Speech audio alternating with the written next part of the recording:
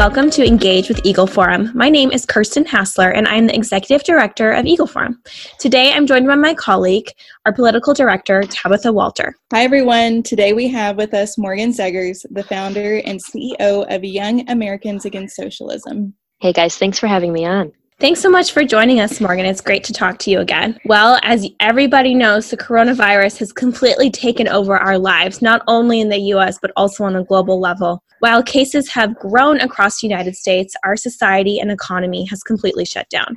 The World Health Organization even declared it a global pandemic just last week. We first got wind of the virus in early January or very late December 2019 when authorities in China announced that they were treating several cases of a new virus infecting humans. From there, the virus spread the globe rapidly. From the beginning of the news cycle, the media and some liberals have been intent on ensuring that we don't label the virus as Chinese. Morgan, can you talk a bit about this? Oh boy, well, there's a lot to say. I think what the most concerning part is that you have American media willingly eating up Chinese propaganda from the Chinese Communist Party. And it's an important distinguishing fact to make, is that we're not attacking the Chinese people. There's nothing wrong with the Chinese people. There's something definitely wrong with the Chinese Communist Party, who completely controls China and, unfortunately, the Chinese people. And so we stand in solidarity with those poor people who are being controlled by communists and who are really probably dying at an unnecessary number because of the harm that the Chinese Communist Party has inflicted, not only on their country, but on the world now. We're all suffering because of them. And it's just disgusting to see American media fall for that. And I don't even know if it's just they think it's right to advocate against this apparent racism, they really think they're standing up against racism, or if they truly just want to find a way to stand against President Trump and they think, hey, this is one way to do it. Let's just go with the Chinese communists on this one. So obviously, Morgan, you have been tracking socialism, not just in the United States and its draw to millennials, but also in a global level. Can you talk a little bit about the timeline that you've noticed with the Chinese government beginning their propaganda campaign with the virus? Yeah, well, and thank you for bringing this up. I think it's important because we've all been so focused on dealing with this pandemic. We've been focused on dealing with the economic repercussions of it. And now we're finally able, as we're finding solutions and as we're making actions to move our country forward, we're able to kind of stop and say, wait a second, how did it get this bad? And so I saw recently, I think 2 days ago or 1 day ago, Axios put together the first timeline that I've seen of somebody tracking the lies of the Communist Chinese Party. And what was interesting, it shows that in early December is when one of the first patients with coronavirus came to the hospital. They started to feel ill. They realized that he wasn't being treated with basic flu drugs, that they weren't working on him, and that's when things started to get a little weird. But when you had doctors starting to spread the information that there is a new sickness out there and that we need to be a little more vigilant and something is happening that's a little scary, they were immediately shut down. They were called in by their bosses. They were told to shut up. They were really censored. And so more and more doctors started speaking out about it. They were posting on this place online called WeChat. They were posting on WeChat that there is a new SARS-like virus out there and that people should start to pay more attention. And they were all reprimanded. And I think one of the most scariest and most important examples is a doctor spoke out about it. And then he was reprimanded by the Communist Party. He was told to shut up. He got sick from the virus that he tried to whistleblow about, and then he died because of it. And so people are saying that some more darker stuff could have happened, that he didn't just die because of that virus, but he was also, put into physical harm because of the Chinese Party. And what was so powerful that I heard, people in China who are locked in their houses because of this shutdown, they blew whistles in honor of him, blowing the whistle on coronavirus. And I just thought that was so powerful to do in China. I don't know if I would even have the strength and the willpower to do so and risk my life. The corrupt Chinese state implemented a propaganda campaign, obviously, to cast blame for the pandemic elsewhere. In a series of tweets by Chinese diplomat Li Zhao, I hope I'm pronouncing that right, who is the spokesperson and deputy director general of China's Foreign Ministry Information Department, it became clear that the quote elsewhere is the United States. Ironically, Twitter is banned in China, yet they have top government authorities on the platform spreading false information about the virus. So, Morgan, can you kind of fill us in why this is typical of a communist state to do such a thing? What I think is so ironic, I mean, our generation, you guys, we loved Chernobyl when it came out. And people, especially like young American leftists, they saw it and they were like, oh my God, this is so like Trump. This is so exactly what we're experiencing now in the United States. We have government controls all of us. Trump controls us all. And we need to make sure that we don't end up like Chernobyl in the USSR. And they're completely missing the point. They've also done the same thing where Bernie, instead of saying and explaining why he praised Castro, he then goes and says, I'm more worried about the authoritarianism from the Trump administration. They're really like their own ideas and their own party and their values are what lead to this kind of issue. And the people especially advocating for socialism and communism in the United States, they're the ones who are not even able to make the connection that those values of socialism and communism are what we're suffering through right now. And so what was so powerful, I was watching the presser yesterday. I love that the Trump administration has been doing these pressers every morning. And again, they asked him that question about, is it racist of you? It's racist of you to call it the Chinese virus. And he said, you know what? It's not. It's accurate because it's from China, and the Chinese communist propaganda people are the ones who are pushing this narrative. He said they're even blaming American soldiers, saying that American soldiers who were traveling are the reason why the coronavirus started. And he said, I will never let that happen. I will never let them be blamed for something they're not faulty for. I will never let that happen as president. You can't let it happen. And it will not happen when I am president of the United States. It was just such a strong statement. And so I wish that we could just rally together as Americans against this enemy. I thought it was interesting too. President Trump tweeted, I think yesterday, and he was like, we are fighting against an invisible enemy. And some people saw that as coronavirus. Other people see that as we are fighting in an information technological warfare time against the Chinese Communist Party. Mm-hmm. And I thought I see both. I see both of those options. It is fascinating that in the age of 21st century, where in the past we saw communist states, their reach was less extensive as it is now. Now they're using Twitter and all these different social media tools to infiltrate, not only their own people, but more importantly, us as Americans. And people are falling for it. Well, and what's so important with that advancement of technology, socialist and communist movements are able to control the people with the kind of information they put out. They either censor information, they only teach them certain things in their government-run schools. They have their specific techniques to control the population through knowledge or lack thereof. Now, when you have Twitter, you literally have a communist party in China with these little bots. I mean, they talk about Russian bots. There's a bunch of Chinese bots that are tweeting at Donald Trump now, blaming the United States, trying to get tweets and hashtags that blame the United States for coronavirus to trend on Twitter. It's something it's like we're in a different world almost, because how is this happening? And something I think is really important to talk about, you guys. I don't know if I mentioned this the last time I was on your podcast, but I've done a lot of research into how socialist leaders come to power, how they keep power, and how they gain even more power when they need it. And first of all, I say they control the language, they control the narrative. I think there are ties to what's happening right now with the Communist Party in China and coronavirus. They also create a desire for wealth redistribution. But the most prevalent one that we're seeing right now is the creation or the preying upon of fear and urgency in society. Mm-hmm. And so that's why I have red flags in my mind all day, because I go online. I see the New York City mayor, Bill de Blasio, going onto national news saying, this is exactly why we need to seize the means of production and nationalize major industries because of the pandemic, because of crises like this. We can't risk it. We have to have socialism. We have to have the government controlling all aspects of people's life in a major way, or else people are going to continue to suffer. And so usually what they do, if there is an example of fear and urgency in society already, they'll create it. And I usually say the left creates it through climate change. They say the world's going to end in 12 years unless you support our radical legislation, the Green New Deal. You got to help us. You got to support us, or else the world will end. You and your family will die. You can't even have kids. It's preying on that fear, and people are scared. But now you have people who are actually dying, who are worried for their family members getting coronavirus, who are worried they're going to be in a very economically bad situation because of the economic impacts of this disease. And it really puts them in a perfect position and gives them a really great opportunity to seize this time and convince people that this is why government should control your life.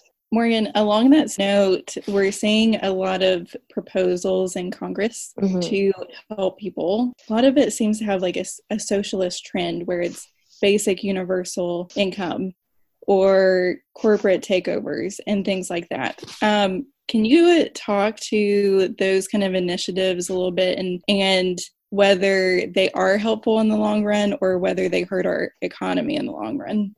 I have been seeing a lot of proposals. I'm seeing some people say, let's take away the payroll tax, let's take away income tax for the time being and just let people keep the money that they're earning. Let's stop taking money from them when they should be saving and stabilizing themselves and their financial situation as much as possible. We're also seeing people propose a 1 or 2 time payment of either $1,000 or $2,500 to all average Americans, not somebody who's earning $1 million a year and doesn't need it, but to the people who they're not being fired, but instead they work in industries and in parts of the economy that are not being engaged in right now. And so it's something, first of all, we need to acknowledge the economy is not failing because of government, because of President Trump, because of Congress. It's not failing because of economic measures. What's happening is such a freak incident. It's such a freak situation, so rare, so unique, that people are not participating in the economy because we literally can't. We're just trying to not touch each other. We're not trying to go to businesses. We have the money and we're just not participating in the economy. And so that's a plus, because it means that once we get past this coronavirus situation, we find a solution, we'll be able to bounce back quickly. But the one distinguishing thing we need to point out in this is there's a big difference between Andrew Yang's idea of universal basic income, where we just boost the economy continuously by giving everybody $1,000 a month just as a little extra spending money for fun, because he thinks that that's the best way to keep a strong economy. It's completely different from a 2-time or 1-time payment as an emergency relief in a crisis time. And so I don't want people my age to see this and see, oh, this is why we need socialism, a 1-time payment during an emergency, during a crisis, to all Americans to help them pay their bills while we get through this. This is socialism. This would be perfect. Let's start supporting all the socialist policies, because you're seeing politicians, I can't remember their names, Elizabeth Warren and I think Ayanna Pressley, they're saying we need to cancel student loan debt as a part of emergency relief. All student loan debt needs to be canceled in order to help us protect our financial security from coronavirus. That's crazy. That cannot happen. But it's completely different than just some quick emergency relief measures. We're not these stuffy, horrible people that think, let's just let everybody suffer through this, and we don't believe in government at all. We want anarchy. We want free markets and nothing else. We believe in helping others and being compassionate and putting our minds together to find creative ideas, especially during times of crisis. That's why I believe in a limited form of government, specifically so when something like this happens, we're not all abandoned and left to defend for ourselves. I love providing for myself, but this is a time where we need to come together. And that's why I love a limited democratic form of government, because we're able to kind of brainstorm and get collaborative and creative. I don't know how you guys are doing, but my dad's in the military, so he's probably going to be deployed in the next couple weeks to help with this. He's in the reserves. My mom's a physical therapist. Her hours have been cut in half because of this. I run my nonprofit. Half of my donors are now saying they can't donate again until this is over. So everybody's being affected in a different way. And I just love the fact that we're able to come together. And it's a shame for socialists to say, ha, I told you capitalism sucks. So how can we tell all the people who had a little bit of a taste of, socialism in the United States that that's not here to stick around, and here's why? The left is phrasing it as socialism, and they're phrasing it as, we need this nonstop, continuously. And Republicans are saying, no, this is such a freak situation. We're trying to help people because people aren't able to pay their bills for the next 2 months. And so it's completely different. The economy's not collapsing because of socialism or because of capitalism. And so I think whatever you start to give to people, if it's a structural change where we're saying we're going to cancel all your student debt, we're going to give you $1,000 a month indefinitely, like some welfare program almost, where there's not going to be an end to it. We're just going to keep doing it until we decide that everybody's back on their feet. That's the kind of program, it's going to be incredibly hard to take it away from someone. Once they get used to it, once we're in the summertime and the economy starts booming again, but we're still getting those checks and they keep saying, oh, this is going to be the next month to take it away. This is going to be the next month. That's when you have people in power who say, how dare you take it away? we are reliant on this. I think this is how we got to this point with a lot of our entitlement benefits and programs, where it's gotten to a point where it's not a hand up, it's a handout. And I think what happens now in the next 2 months is really going to define how our generation sees government intervention, whether that's a handout or a hand up. Let's show them the power of the hand up with these 2 single payments, if that's what we're going to be getting, or if it's the cutting of the income tax. I'm not sure what's going to happen, but let's show them that this is the power of a hand up that conservatives believe in. Yeah, that's a great point to make a distinction that this isn't long term. And there is a difference between, like you said, a hand up and a handout. And we need to not let that narrative fool us into believing that we need a handout for the rest of our lives. Well, that's certainly what's going on. And I've said it before, 70% of people my age say they would vote for a socialist. 70% of us don't want to seize the means of production. And so this all really comes down to just a misunderstanding of what different economic systems are. Our generation is incredibly capitalist. We believe in capitalism. The left is just training us to hate that word and to hate that idea. And so I think we're going to be able to bounce back. I still feel very positive about the future of the country, no matter what. I am feeling more positive about coronavirus because I know once this is fixed, whether it's in a month or 2 months, or if it's September, I know the economy will bounce back. It's just a matter of waiting day by day. Really sucks. It's really hard. Mm-hmm. It's a very difficult thing when we're all being impacted. And so we just have to be resilient and stand together and come up with unique ways to move each other forward through this, because this is something we've never really experienced before. Speaking of the future of our country, this couldn't have come at a worse time, which is an election year. And we have primaries that are being postponed. We have no idea what the November election is going to look like. But regardless, there's going to be a lot of propaganda and a lot of negative feedback towards President Trump and towards all of the leadership that he's taken on this. Can you talk about how we can combat that narrative and shine a more positive light on the whole issue? So I'm from upstate New York, and trust me, people in upstate New York don't really like Governor Cuomo. He's very corrupt in most everything that he does.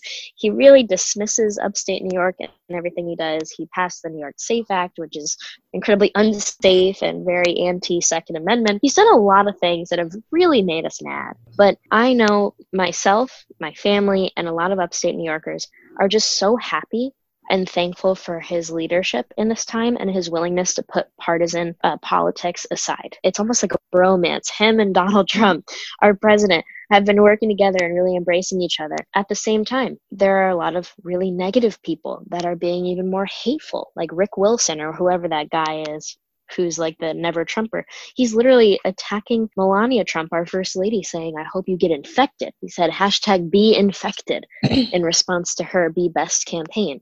So there's truly hateful people.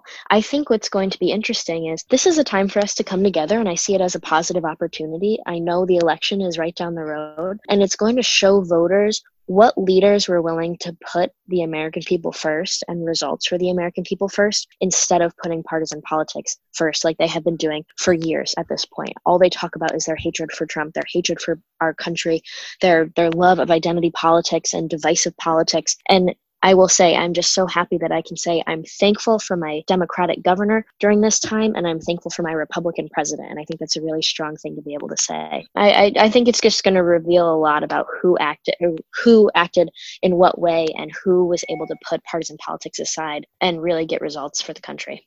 Yeah, I don't think you could have said that better. I think that one thing that I hope we can take away from this is that we can stop being so politically hateful towards our president and put away our dislike of him and rather see what he's doing. He said yesterday that he's essentially considers himself a wartime president. And I think that's a great outlook. I mean, this is a crisis unlike any other. I agree. Well, I think when he said that he's a wartime president, that was incredibly true. It's nice to see the people who are willing to put it aside and focus on the future of the country. And so I'm thankful for that. And as us, the people on the ground, we all have something in common, and that's that we're quarantined for who knows how long. We're all going through our own individual situations. We may not get out as much. We may not see people as much. even my husband, who's the introvert, is itching to get out and about. so we can at least have unity in that, and we all have something in common. Well, thank you so much, Morgan, for being with us. It's always great to hear from you. Please be sure to follow Engage with Eagle Forum on Facebook, Twitter, and Instagram. From your house to the State House to the White House, this is Engage with Eagle Forum.